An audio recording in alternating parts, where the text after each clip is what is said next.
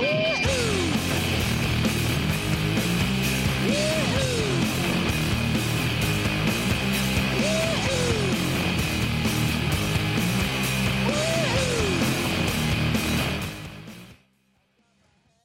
evening, everybody, and welcome to another episode of the Marvel Sports Talk Show, broadcasting live from inside the Carl Hansen Student Center on the campus of Quinnipiac University. My name's David Marr, alongside the very happy because his Yankees swept the Boston Red Sox, Andrew Spezzano. So let's just jump right into it because I am honestly at the point of the Red Sox season where I just don't care anymore. I should actually tell you an interesting story. So after the game Sunday night, I went to bed, woke up the next morning, got on a shuttle for my art class at 10 a.m., and I spotted 3 Yankee hats. Then I get back to main campus, and I walk through towards the student center, and I see 5 more. I get to my art class, there's 2 more. I spotted 10 Yankee hats on my way to class on Monday afternoon. That was just like the low point of the series for me, although Giancarlo Stanton ripping 2 bombs was ridiculous. So, Andrew, I will start with you because the Red Sox-Yankees series is obviously the big story of the weekend. The Yankees win all 3 games, so you're the Yankee fan. The Yankees are now in sole possession of the top spot in the wild card. What's the feeling? Man, I just do not understand this Yankees team because one week they'll look like one of the worst teams in the league. Then now they've won 6 in a row, and they're currently beating Toronto right now in the 5th inning. But Giancarlo Stanton had 3 home runs and 10 RBIs this weekend, and 2 of the home runs that he hit, I think they're still in the air. I don't think they've landed yet. He hit 2 absolute moonshots in Saturday night's game. He hit the go-ahead grand slam. I don't know what Alex Cora was doing bringing in a lefty there because Anthony Rizzo hits lefties better than righties. And he hit Rizzo, threw a fastball right down the middle to Stanton, and he hit it, I think, 454 feet or something like that. 459, I think. 459 I like the StatCast, yeah. To left center.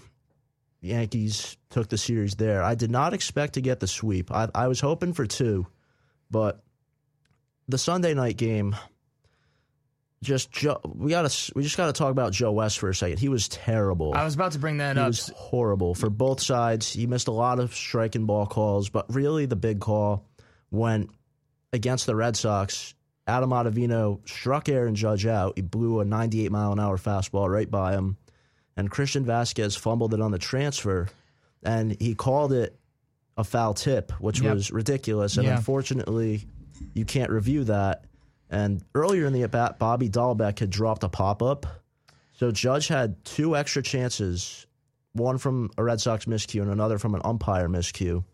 And Judge smoked an 118-mile-an-hour rocket to the gap to put the Yankees in front. Then Giancarlo Stanton, 2 pitches later, Ottavino threw one of the most hanging sliders I've ever seen, and he hit it to Mars. What a huge weekend for the Yankees. They leapfrogged the Red Sox for the first wild card spot, and I couldn't be happier right now. I'm excited. And we'll be at Yankee Stadium Sunday afternoon for the Yankees-Rays game to wrap up the season.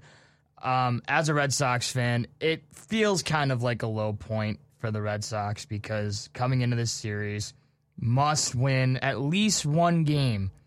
The fact that they were in all 3, well, all right, I could cross off the Fridays because it wasn't even close. Evaldi got shelled. Garrett Cole pitched phenomenal for the Yankees in that game.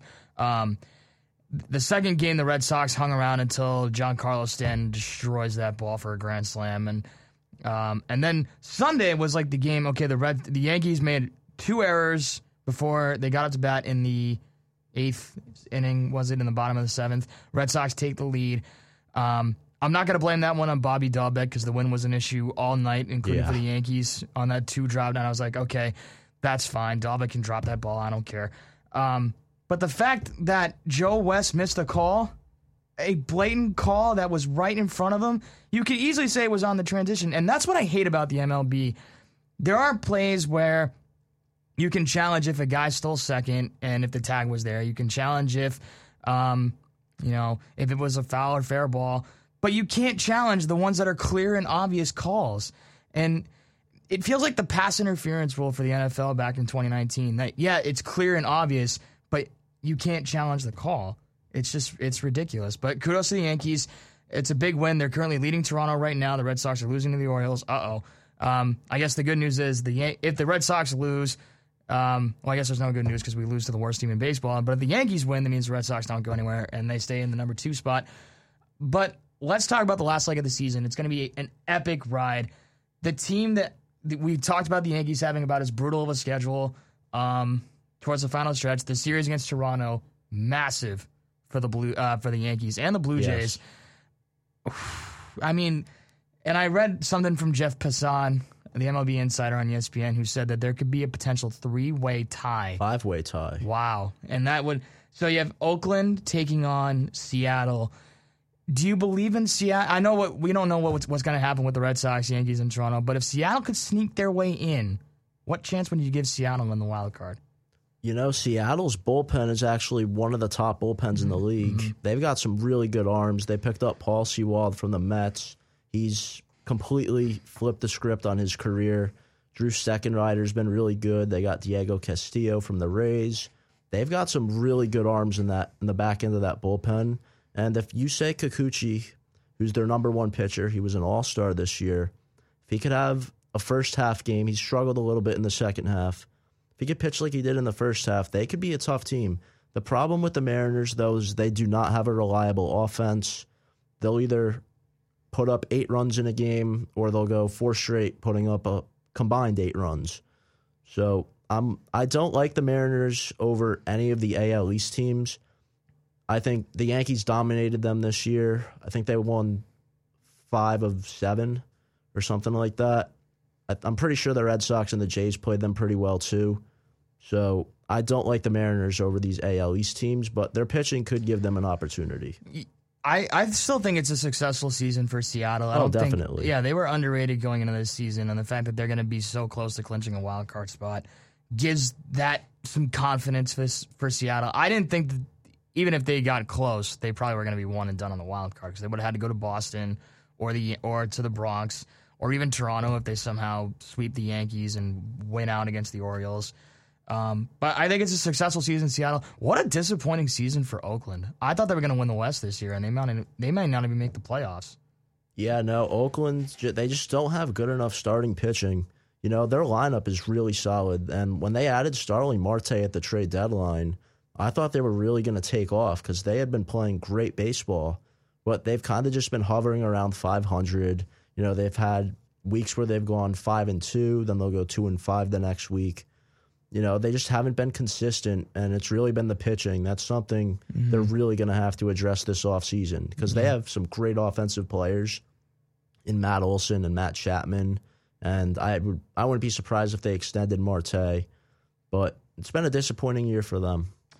Yeah, and for Oakland, it's tough to win in a division when you have a young team like Seattle that's playing as good as what we didn't think they were going to be. Obviously, Houston, and then Shohei Ohtani with the Angels.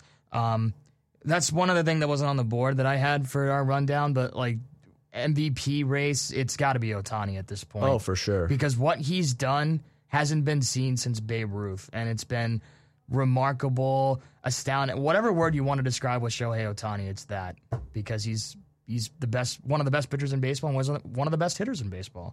No, I agree 100%. You know, 45 home runs and to pitch almost 100 innings with a 2.2 ERA is just unbelievably insane. Yeah. He's definitely the most valuable player in baseball, without a doubt. All right, let's flip it over to the NL side of things. We have a great, if you want to talk Yankees, Blue Jays in the AL, the NL big series of the week has to be in Atlanta with the Phillies and the Braves. If Atlanta wins, I believe 2 of 3, if they avoid the sweep, they will win the division. But who do you have winning that series, Atlanta and Philadelphia? Philadelphia has to win at least 3, maybe even, well, they have to win 2, maybe even sweep the Braves if they have any chance to make it into the playoffs.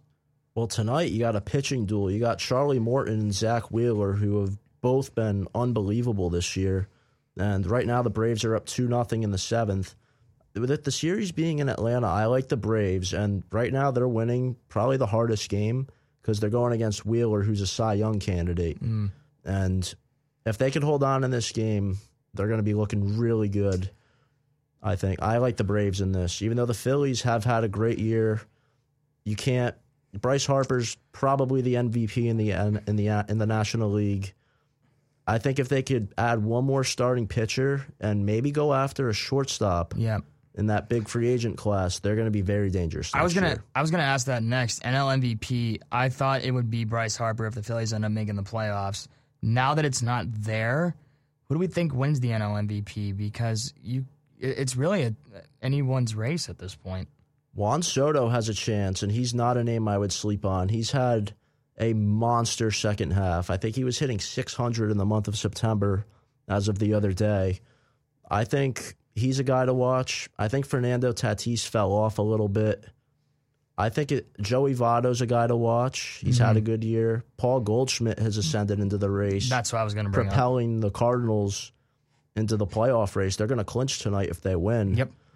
I think he's a good dark horse guy to watch out for, but I think it could be Soto, Harper, or Goldschmidt. So with the NL wildcard game set potentially, there's literally a less than mathematical chance that Cincinnati will leapfrog St. Louis. They won't. Who could win that? I'm leaning towards the Cardinals if they keep winning right now and beat the Dodgers in that wildcard game because they've just been so hot. They're on the 16-game winning streak. They look unstoppable. The fact that they've beaten tough competition means that this 16-game winning streak, and I brought this up on Ben Upson's show on Sunday morning, this 16-game winning streak isn't a winning streak where you beat teams like Baltimore, Washington, any last-place teams in baseball. This is like you win in Milwaukee, you win in Chicago, although the Cubs are, they had that fire sale. But to win games on the road against tough teams and teams that are playoff-bound and playoff-worthy teams, that doesn't mean that the 16-game winning streak isn't a fluke. It's for real. And the Cardinals could go into L.A. and win. I agree 100%. And they've beaten teams they've needed to beat. We saw the sweep of the Padres during this stretch. They beat the Brewers. They've played some good teams, and they kind of remind me a little bit of the 2019 Washington Nationals. They didn't get off to a great start, but then they heated up in September going into the wild card game. They took down the Brewers. Then they went and slayed the Dodgers in 5 games. Mm-hmm.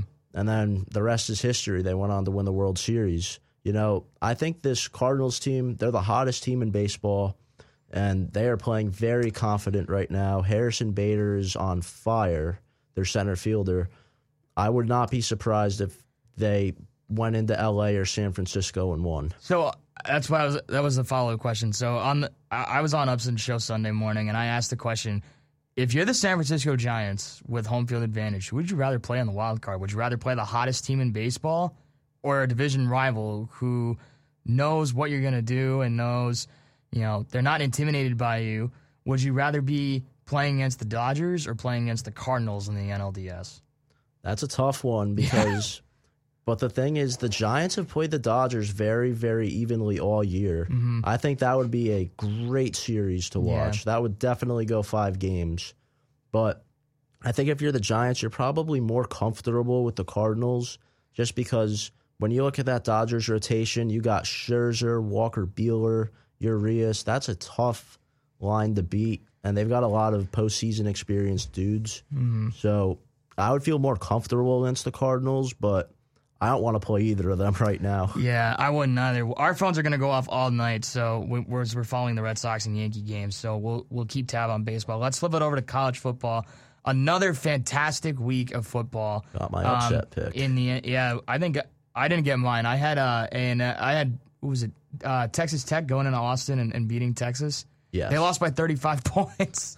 So I was clearly wrong on that, so I'll concede that. But yeah, Oklahoma survived. But let's get into the big one, which was Clemson. I mean, Clemson has been the cream of the crop in the ACC for the last 5-ish years, and now they have 2 losses. No team in the recent college football playoff history with 2 losses has ever made it into the tournament. And now Clemson, it's going to be really tough to not only get a chance to try to get into the college football playoff. It's going to be tough to get into a New Year's Six bowl game at this point. So Clemson loses to NC State, double overtime loss for the Tigers. Where do they go from here? And obviously now they're dealing with injuries to the running back position. A lot of linebackers are hurt. James Skalski, their leader on defense, he got banged up in that game. Not sure what his status is going to be for this game against Boston College, which is my team. Where does Clemson go from here if they're not going to make it in the CFP? That was a disastrous loss for Clemson because they only had 214 total yards on offense, and DJ did not look great at all. Just went 12 for 26 with a pick, again, against a non-ranked team. Clemson just hasn't been able to get the offense going, and, it's concerning. I think they might have to look for upgrades to the offense going into next year. Their defense hasn't been terrible at all. No. But that offense has just been brutal, and I got my upset pick. NC State, they've played pretty well all year. I've been impressed with their offense. Their quarterback, Leary, he threw 238 yards and 4 touchdowns, and they also ran for 148 yards. They played very well against Clemson at home, and I'm really worried about Clemson. How weird is it to see Wake Forest and Boston College at the top of the ACC, at the top of the ACC Atlantic right now through the first 4 weeks? It's ridiculous. But as a BC fan, it does warm my heart a little bit. And they get Clemson on Saturday night in Death Valley. So they're covering. Yeah. I don't think they're going to cover. I think they're going to win. But let's not talk about that. We'll talk about upsets in a few minutes. Texas A&M.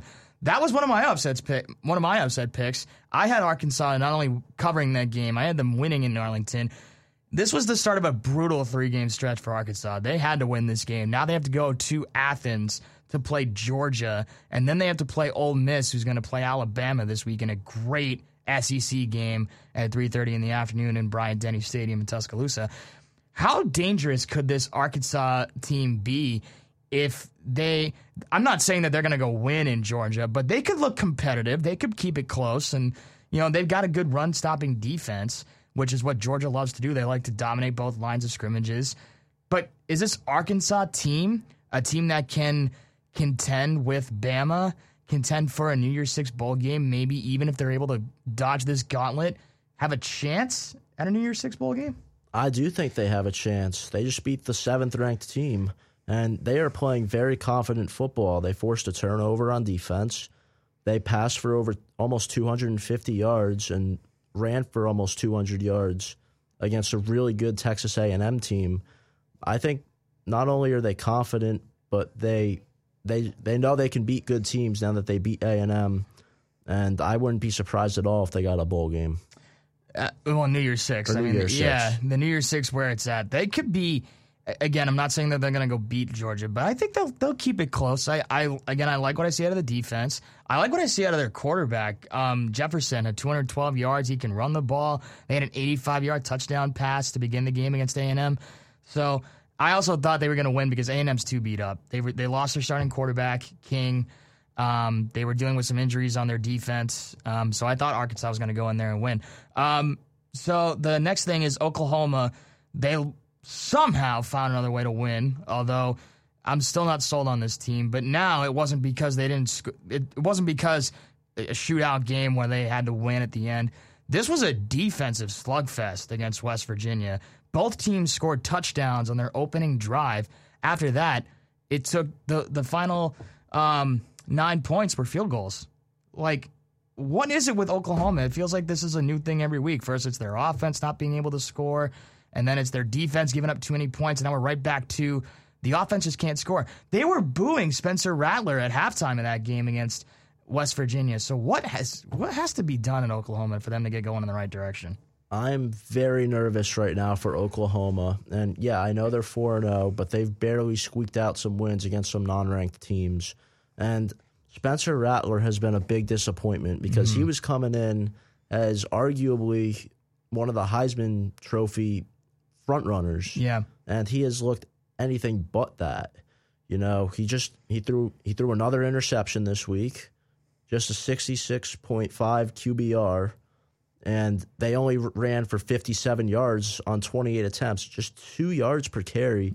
So if they can't get the run game going, and the passing game was decent, they threw for 256, almost 10 yards per reception, but they're struggling to put points on the board. And, you know, I think they have to get that offense going. Their defense has looked pretty good, That's why they're 4-0. But if they could get their offense going, they might be all right. How about the schedule for Oklahoma coming up? This week it's Kansas State, and they beat Oklahoma the last 2 times. 2019, they beat them in Manhattan. And then last year in the COVID year, they gave Oklahoma their first loss of the season in Norman. So that's tough. And then you got to go play Texas. And Texas has looked pretty good. And again, I picked them to lose last week, and then they won by 35 points against Texas Tech. So I feel stupid for taking Matt Wells and the Raiders. And then they get like some easy games. They get to play TCU, Kansas, and then Texas Tech. And then the last 3 games, Baylor, who beat Iowa State. It's in Waco. The Bears looking pretty good. I was impressed by the way they played against Iowa State, although what's going on with the Cyclones? I mean, they really struggled on defense in that game against Baylor. That's who Oklahoma will play after Baylor. And then they go to Stillwater to play Oklahoma State. That should be a great game. Oklahoma State's 4-0 too, and they've been playing some great defense. Yes. So let's turn it over to the ACC Coastal. This is a fun topic because it seems like every single year the Coastal's up for grabs, and we don't know who's going to win. We thought it feels like 2019 because Sam Howell was leading North Carolina.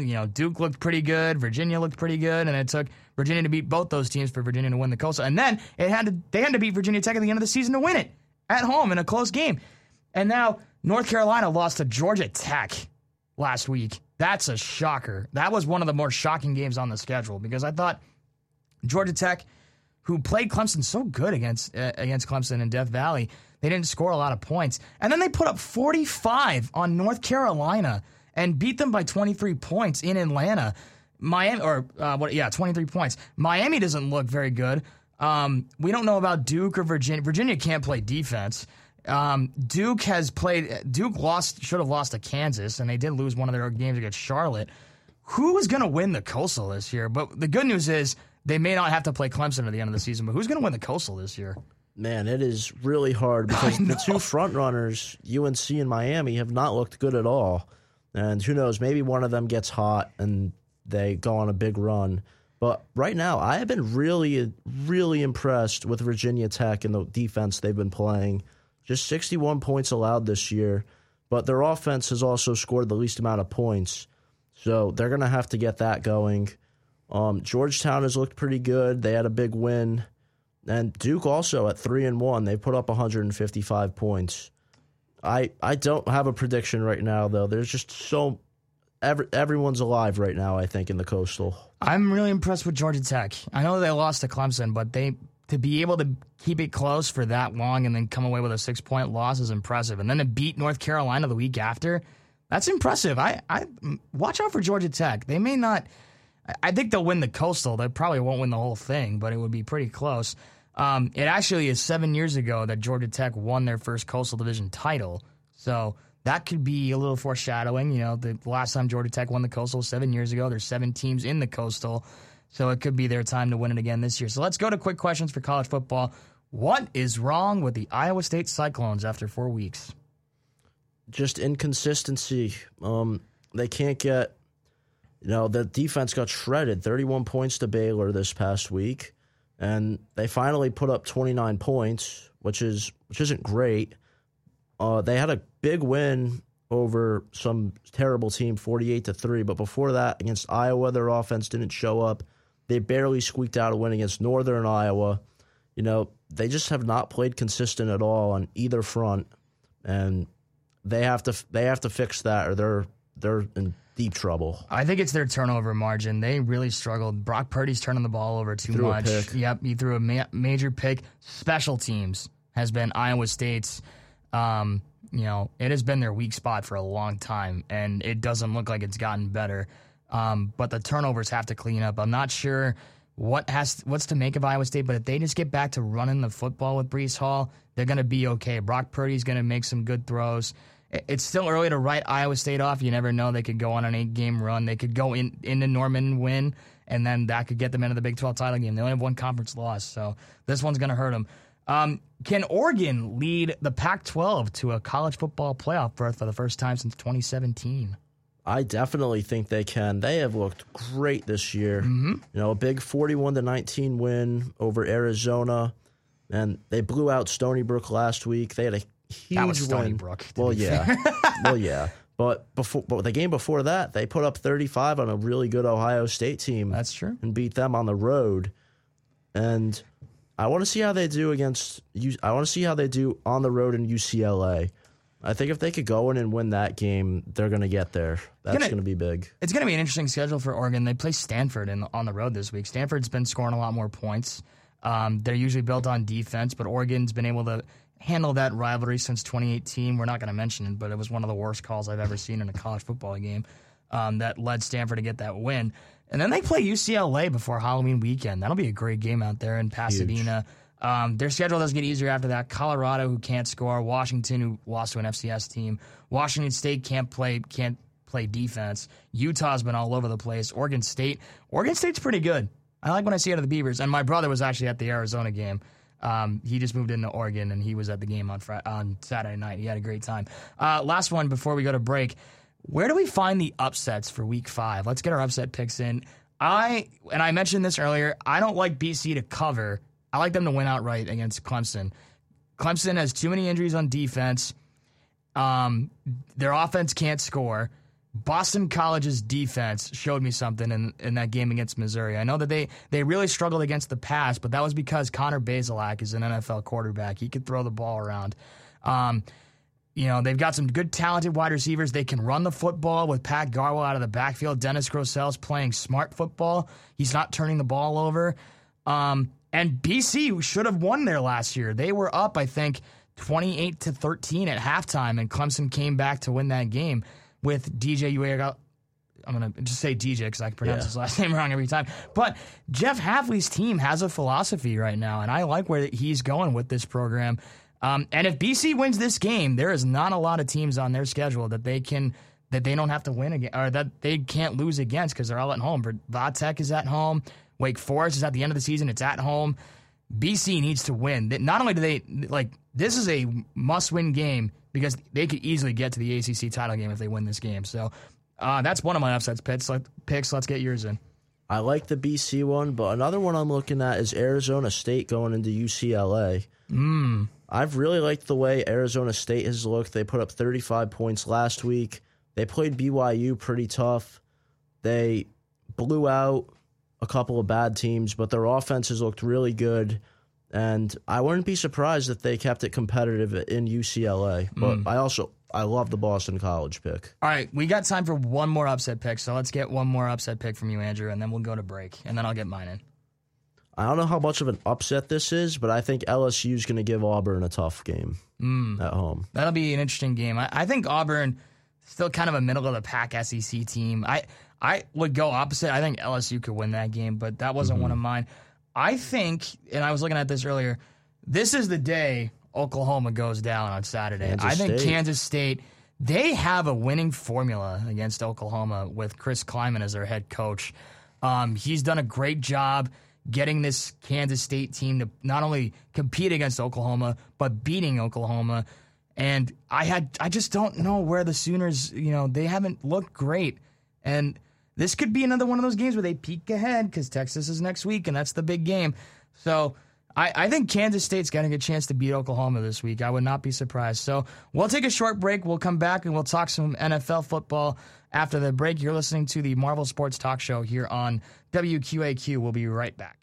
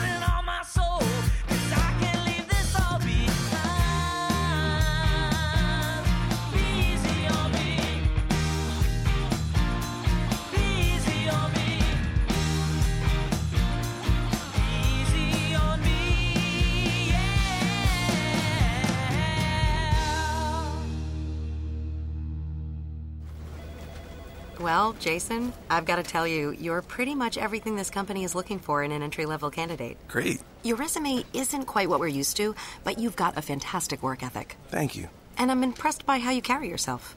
So, should we talk about the job? What? The job? Oh, sorry. Yeah, I have no way of recruiting or even meeting you. This interview didn't happen. It may sound ridiculous, and that's because it kind of is. There's a huge pool of talent your company is missing out on. Meet the grads of life. Who are they? Talent worth knowing about. Young adults of unique determination and experience. An ideal fit for your company in an entry-level position, internship, or even mentorship. They might not have every qualification you typically look for, but they're exactly who your company needs. Man, we really could have used him. Don't miss out on a resource many innovative companies have already discovered. Go to gradsoflife.org to learn how to find, cultivate, and train this great pool of untapped talent. Brought to you by the Ad Council and gradsoflife.org. You're listening to WQAQ, the soundtrack of Quinnipiac.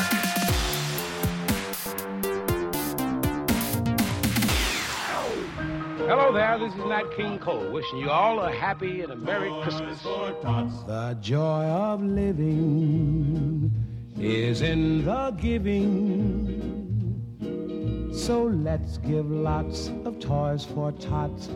Since 1947, the United States Marine Corps has been helping Santa fill his sleigh, making happier holidays for deserving children right in your community. Go to toysfortots.org and learn how you can make a difference.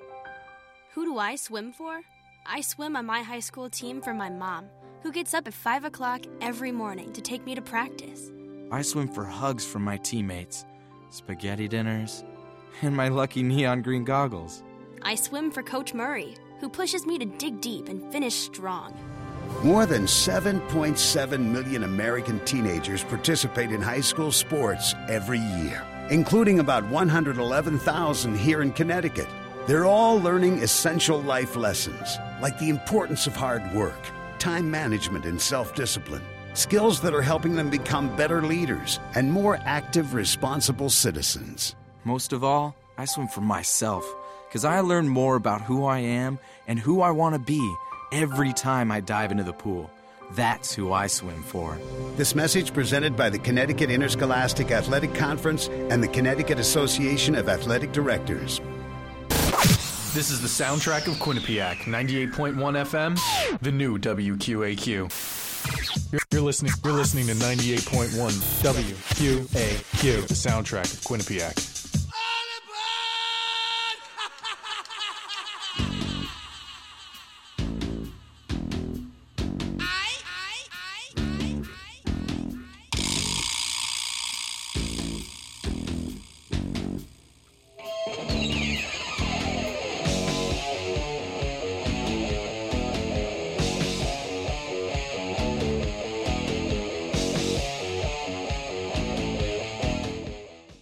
Thanks, Ozzy Osbourne, for that sweet introduction as we get set for the second half of our show here on WQAQ, Marvel Sports Talk Show with David Martin and Andrew Spezzano. Just so you got, for you listeners out there who want to find our show, it's on Spotify. Just make sure to search out Marvel Sports Talk Show on Spotify. You can catch up on some of the recent episodes we post. We post them on Wednesday morning around 10 a.m.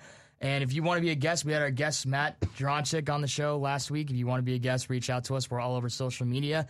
And if you're available Tuesday nights, 9 o'clock, we can get you in at some point on our schedule. So let's turn our attention to week 3 of the NFL season. We had some great games. We had some upsets. We had a fantastic week 3.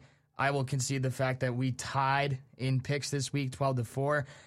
It was a good week for both of us. It was because Aaron Rodgers had 37 seconds left. I had the Falcons beating the Giants. I got that right.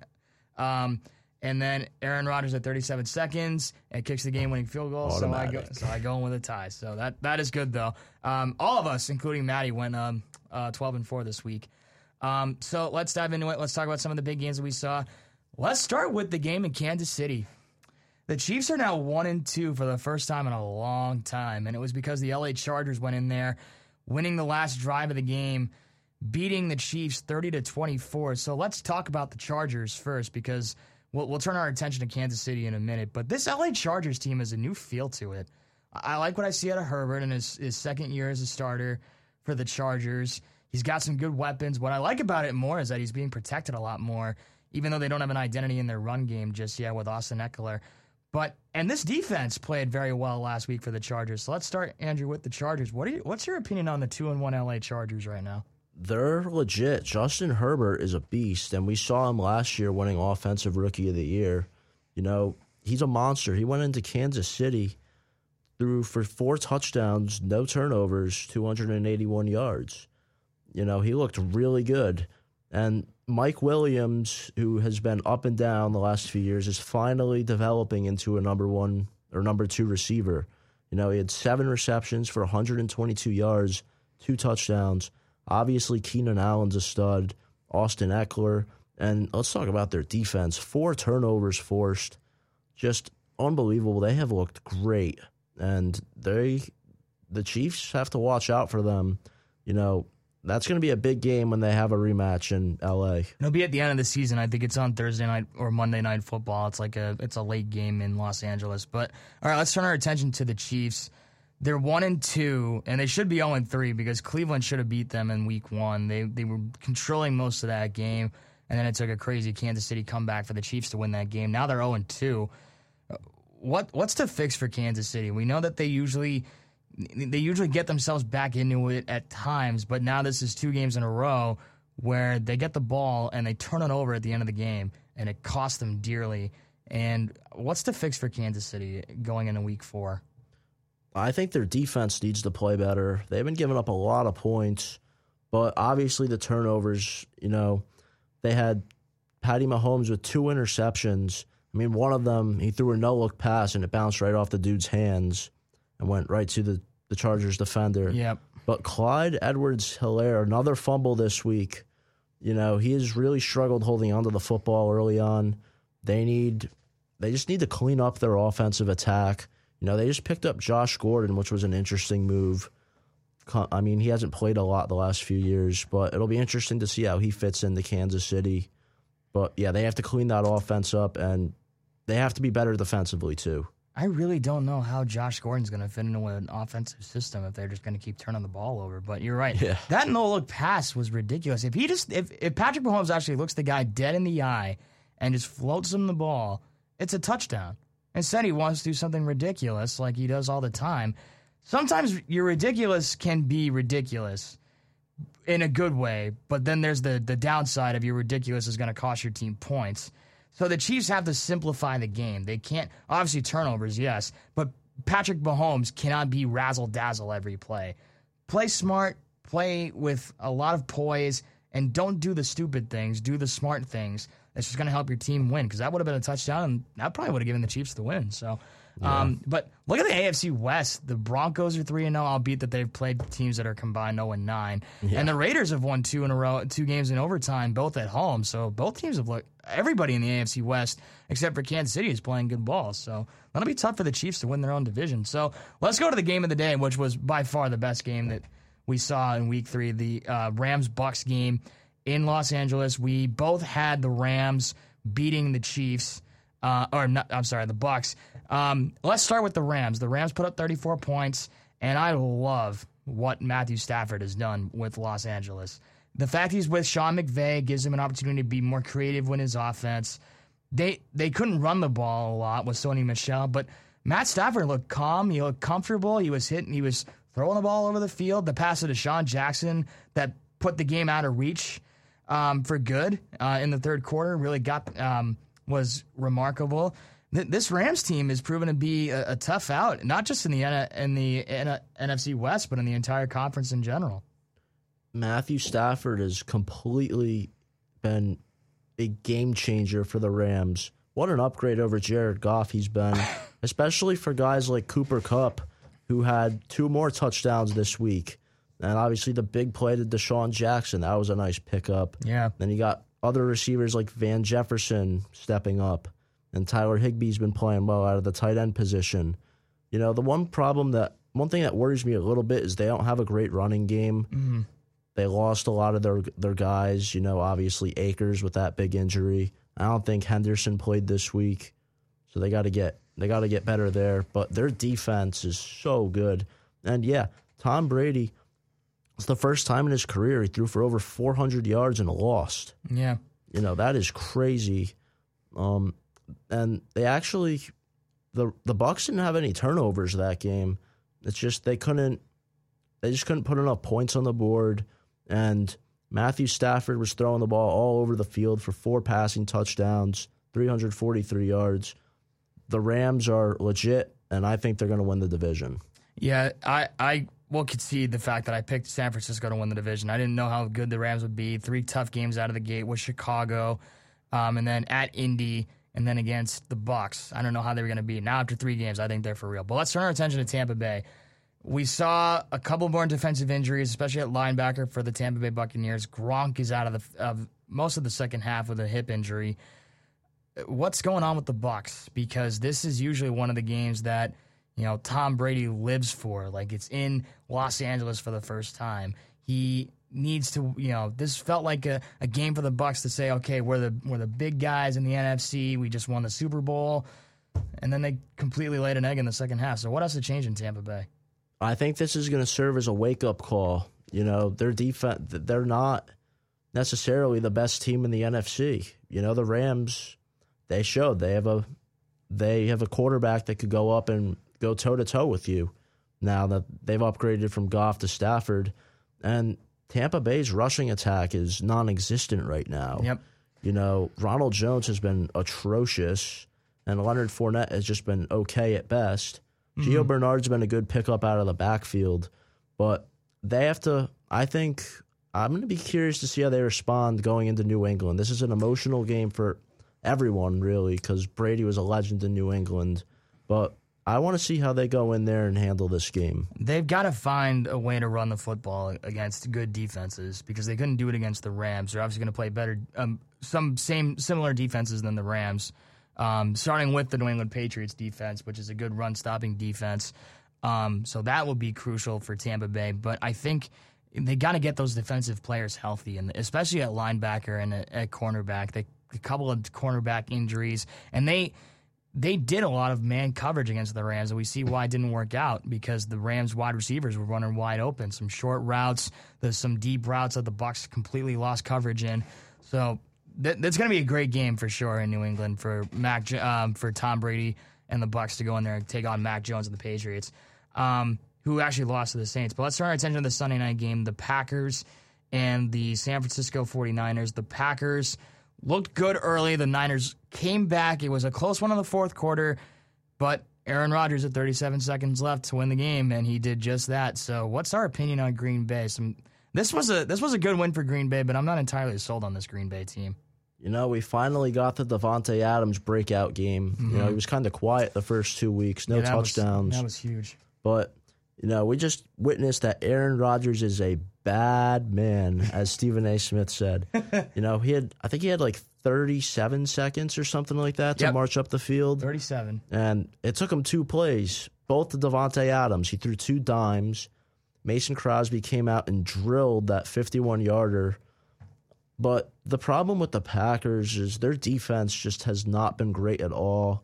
They still gave up 28 points to a pretty solid Niners team, but they looked in the second half, they were just getting torched. They did a good job stopping the run, just 67 rushing yards. But in the air, they were averaging 10.3 average per reception, led by George Kittle, who had a couple big plays. He had a 39-yard reception. But I think with Aaron Rodgers, this team is going to win the division. But I don't know how, without a better defense, how they're going to do against teams like LA or the Bucs. Well, Green Bay does get a little bit of an easier game. They play Pittsburgh, who can't run the football or play any kind of offense. Then they have to go to Cincinnati, and Joe Burrow's been playing much better. So that'll be interesting. They go to Chicago. Their real tough stretch in the season is in the middle. At Arizona on Thursday night, at Kansas City 10 days after, against Seattle, at Minnesota, at home game against the Rams after Thanksgiving. They get a bye, and then they play Chicago, and then they have to go to Baltimore, and then they host Cleveland. So that's a tough stretch. They're going to get easier challenges for the next couple of weeks, but that crucial November-December stretch for Green Bay is going to come into play for sure. So let's go to the speed round, and we'll do word association. What was the word to describe Justin Fields' first start as a Chicago Bear? No time. Their offensive line was absolutely brutal, and the Browns, I was watching Red Zone with my buddies up at UConn, and it looked like it was like every other play. Yeah, he got sacked 9 times. That's ridiculous. And it felt like every time they put the Bears-Browns game on, it was a highlight of Justin Fields getting sacked. You know, he didn't throw any picks. He did not fumble, so he did a good job holding on to the football, but he just had no time to make any sort of plays. Just 20 passing attempts, 6 completions, and the Browns just dominated them. And it shows that the Bears aren't going to go anywhere without a better offensive line. I'm going to say fully expected, because this Cleveland defense wanted to get a bounce-back game. They gave up too many points against Houston. And I think that they finally got back to what they're good at on defense, and that's rushing the passer. Myles Garrett is a monster on this defense. Oh, yeah. 4.5 sacks. He tallied half the sack total for Cleveland. That's big, and he said he was going to be the best player on the field in the NFL. He's certainly looking like it through the first 3 weeks of the season. The Bengals beat the Steelers. Word association. Terrible for the Steelers. This is a game that you and I were both all over as an underdog. Yes. Joe Burrow looked really good. You know, he had a pick, but besides that, 3 touchdowns. The Jamar Chase connection was real. 2 touchdowns, 65 yards. Tyler Boyd had a solid game. Joe Mixon with 90 yards rushing. And the defense making some big stops against Pittsburgh. And Pittsburgh, again, same problem as every other year. They can't get their running game going. Nope. They were finding Najee Harris a lot out of the backfield, but it wasn't enough. You know, they have to figure out that offense. They got to draw up a better game plan going into week 4. Fresh start for both teams, because Joe Burrow and the Bengals are back. They're playing good ball. This Jamar Chase connection is critical. And fresh start for Pittsburgh, because Ben Roethlisberger should retire by the middle of the season. Yeah. He is done. He's almost 40 years old. He looks like an old man when he runs around in the pocket. They cannot run the football. It's just time for a change in Pittsburgh. I don't think it's Mike Tomlin's fault, but I think the Steelers have to move on from Big Ben. I think they need a fresh start. Dwayne Haskins probably isn't the guy. No. So I think it's time to either work out a free agent quarterback, or wait till the draft rolls around. That would be interesting. All right, the Seahawks lost to the Vikings. Word association. Disappointing. Yep. Their defense got shredded by Kirk Cousins. 30 points. Kirk Cousins was throwing the ball all over the field, 30 for 38 with no turnovers, 3 touchdowns. And there was no Dalvin Cook in this game. I thought the Seahawks were as good as anyone to be a lock for this week. Yep. And I was wrong. Justin Jefferson with a huge game. Same with Thielen, also had a touchdown. Tight end Ty Conklin getting in on the action. And, it was a big blow for Seattle. Tyler Lockett looked like he got injured, but he came back in at the end, which is good news for them. They were getting DK Metcalf going early, but Seattle just fell apart in the second half. And you got to give Minnesota's Deke some credit. They really gave Russell Wilson a tough time. Yep. They couldn't establish their running game. It was an impressive win for Minnesota, and a disappointing loss for Seattle, who I also liked a little bit in this division, but they're just not on the same level, I don't think, as the Rams. I'm probably not allowed to swear on the radio, but I'm just going to say, what the H? Because I literally thought this was a get-right game for Seattle. Minnesota's offensive line is so bad, and the Seahawks couldn't do anything. They got up 17-7, I think it was, and they never scored again. What has to... Seattle is just a questionable team, and defensively, there is a lot to figure out. All right, real quick before picks. Justin Tucker's game-winning 66-yard field goal was? Jaw-dropping. Yep. Me and my buddies at UConn were watching it live. We saw the kick up. It was like, oh my God, this actually is a chance. It hits the bar. Yeah. Everyone's heart stopped as we watched it go up in the air. Then it came down, went in. That was the greatest kick I have ever seen. Yeah. What a kick. What a big win for the Ravens, who almost got upset in Detroit. And Justin Tucker just showing he's the best kicker in the league. I'm going to rephrase something I heard Mike Tirico say. Classic Lions. That is a classic Lions way to lose a game. 66-yard field goal off the crossbar and over and through. But Detroit's been playing good. I said they would cover, so I'm glad I got that right. We don't keep spread picks on this show, so that's unfortunate. So let's go into our Week 4 picks. Again, we both finished 12-4 this week. We start on Thursday night, the rematch of the 2019 National Championship. It will probably be anything but with the Jags and the Bengals. I'm going to take Cincinnati. I also like them to cover. I just don't think Trevor Lawrence is turning the ball over too much, and I still don't believe in this Jacksonville defense. And Cincinnati's finding their stride. I'm definitely taking them to cover at home. This is going to be fun. How good's their offensive line been since Joe Burrow got back healthy? All right, this is kind of a who cares game a little bit, but the Falcons play Washington. If you trust the defense after 3 weeks in this game, it's got to be Atlanta. I know that they didn't play great offensively against the Giants, but I think the Falcons go back home and win this game. I do too. Washington's defense has been getting shredded all year. They've been a big disappointment. I'm taking Atlanta at home. All right, Carolina goes to Dallas. Dallas coming off that Monday night win against Philadelphia. This is one I think we're going to disagree on. I think the Panthers will play their next man up mentality. They're a 5-point underdog. This is a week for road dogs. I'm taking the Carolina Panthers to go in there and win. Too much emotion for Dallas, and I still don't know what to make of their defense yet. The Panthers' defense has impressed me, but Christian McCaffrey not being there, Hubbard didn't look great, and I think Dallas is going to win. Okay, so that's one we can disagree on. Detroit goes to Chicago. Chicago's favored by 3.5. Again, road dog. I think Detroit's going to go in there and beat them. I think they're playing with a lot of passion. They're playing with a lot of emotion, and I like what I see out of this defense. I know it hasn't been great, but they've been playing pretty okay, and Jared Goff's been finding his way in this Lions offense. Yeah, and they've played some tough teams. Obviously, they almost came back in that crazy game against the Niners. They should have beaten the Ravens if any other kicker was on the field. I'm going to take Detroit, too. Okay. I like this pick. All right, we go to the Caesars Superdome. As I said, road dogs, Giants, and Saints. I can't do it. I got to go with the Saints. They got all their defensive players back, and they looked so dominant against the Patriots. And they're opening the doors to the Superdome for the first time this season. So I'm going to go with the Saints, and I think they're going to cover, too. Saints. I have no words on the Giants. Texans and Bills. Buffalo is a 16-point favorite in this game, and I think they'll win by 20. So I'm going Bills big in this game at home. I think they've found a rhythm with Josh Allen throwing the ball, getting back to their formula that got them to the AFC title game last year. I will be a little concerned because next week they go to Arrowhead. So I think the Bills will win. It will be a slow start, but they'll still end up winning by 20-plus points. Their offense clicked last week against Washington's quote-unquote great defense. And Josh Allen, 5 total touchdowns. I'm taking them by at least 20. Yeah.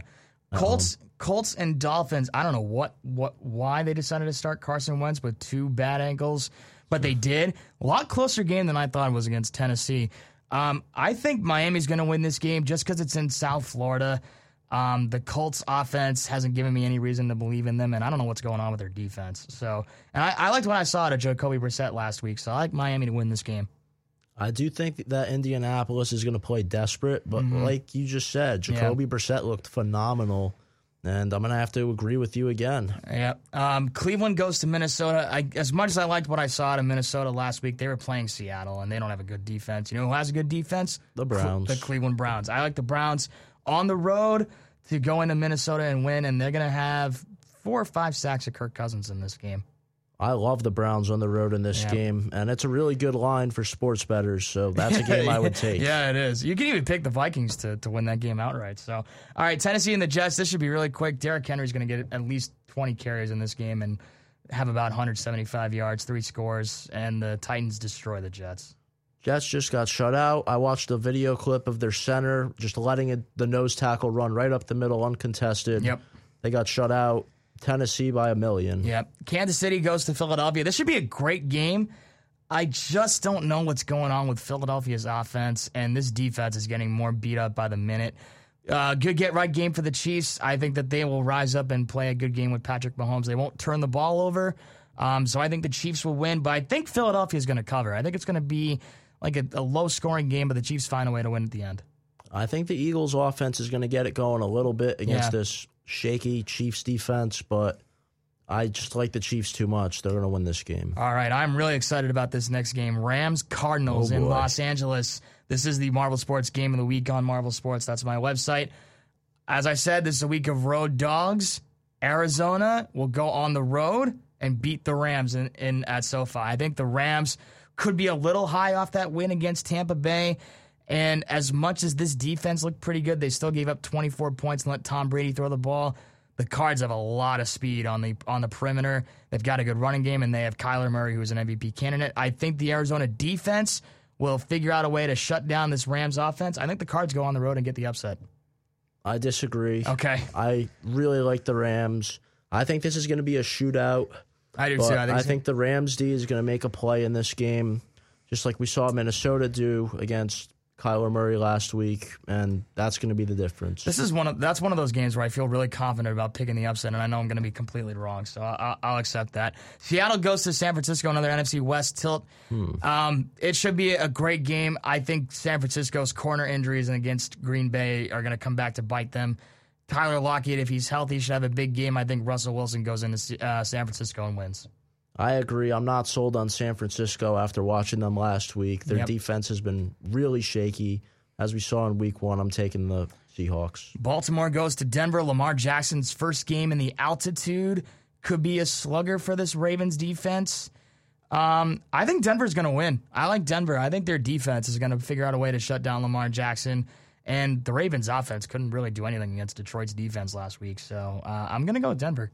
This is Denver's big test game. Yeah, this is a season-setting game for Denver. I think it's going to be a very low-scoring game, but I think the Ravens are going to come out on top. So that's 3. Okay, I'm keeping track. Pittsburgh goes to Green Bay. Aaron Rodgers, enough said. Packers, big in this game. Yeah, Packers, no doubt. Bucks, Patriots in Gillette Stadium in Foxborough. Brady's first game back. It's going to be emotional. It's going to be close, and it's going to be a really low-scoring game. I just don't know if the Patriots offense can throw the ball against this Bucs defense. Tom Brady's going to start slow, but eventually he will find a way to win. I'm taking the Bucs, but I think the Patriots will cover. So I think Bucs go on the road and get it done. The good old emotional pick. Yeah. This is going to be a really fun game to watch, I think, for all football fans, because obviously Brady was such an icon in New England. Yeah. Going back, I do think that the Bucs are going to win this game, but I do think the Patriots defense is going to keep it close. I agree. I think that this defense can shut down the run the same way the Rams did last week. And this could be Tom Brady's last ever game at Gillette Stadium if he could retire in the next couple of years. All right. Monday Night Football, as we wrap up at SoFi, battle of 2 good AFC West teams. We have the Raiders going in to take on the Chargers. I don't know if I want to take the Raiders right now. I just believe in the Chargers more. And also, I'm a really big Derek Carr hater, and I just really want him to lose. So I'm taking the Chargers at home. And the Raiders barely escaped with the win over Miami. Yeah, they should have lost that game. And the Chargers just shocked everyone and beat the Chiefs. I'm taking the Chargers. It's going to be a fun Monday night game, though. I am concerned about the Chargers coming off that really good win against Kansas City, how much they're going to feel themselves. Maybe getting that extra day off and not playing on Sunday might actually benefit them. That's why I think they're going to win. So we have 3 disagreements. I think it was Carolina, the Denver game, and the Cardinals game. So I'm going to stick with those 3 picks. So that's going to wrap it up for us here on the Marble Sports Talk Show.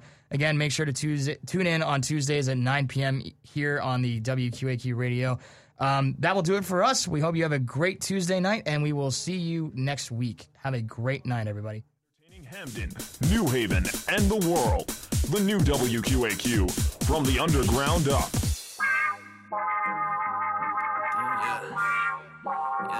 Jay Grash. Man, we been told y'all taking over.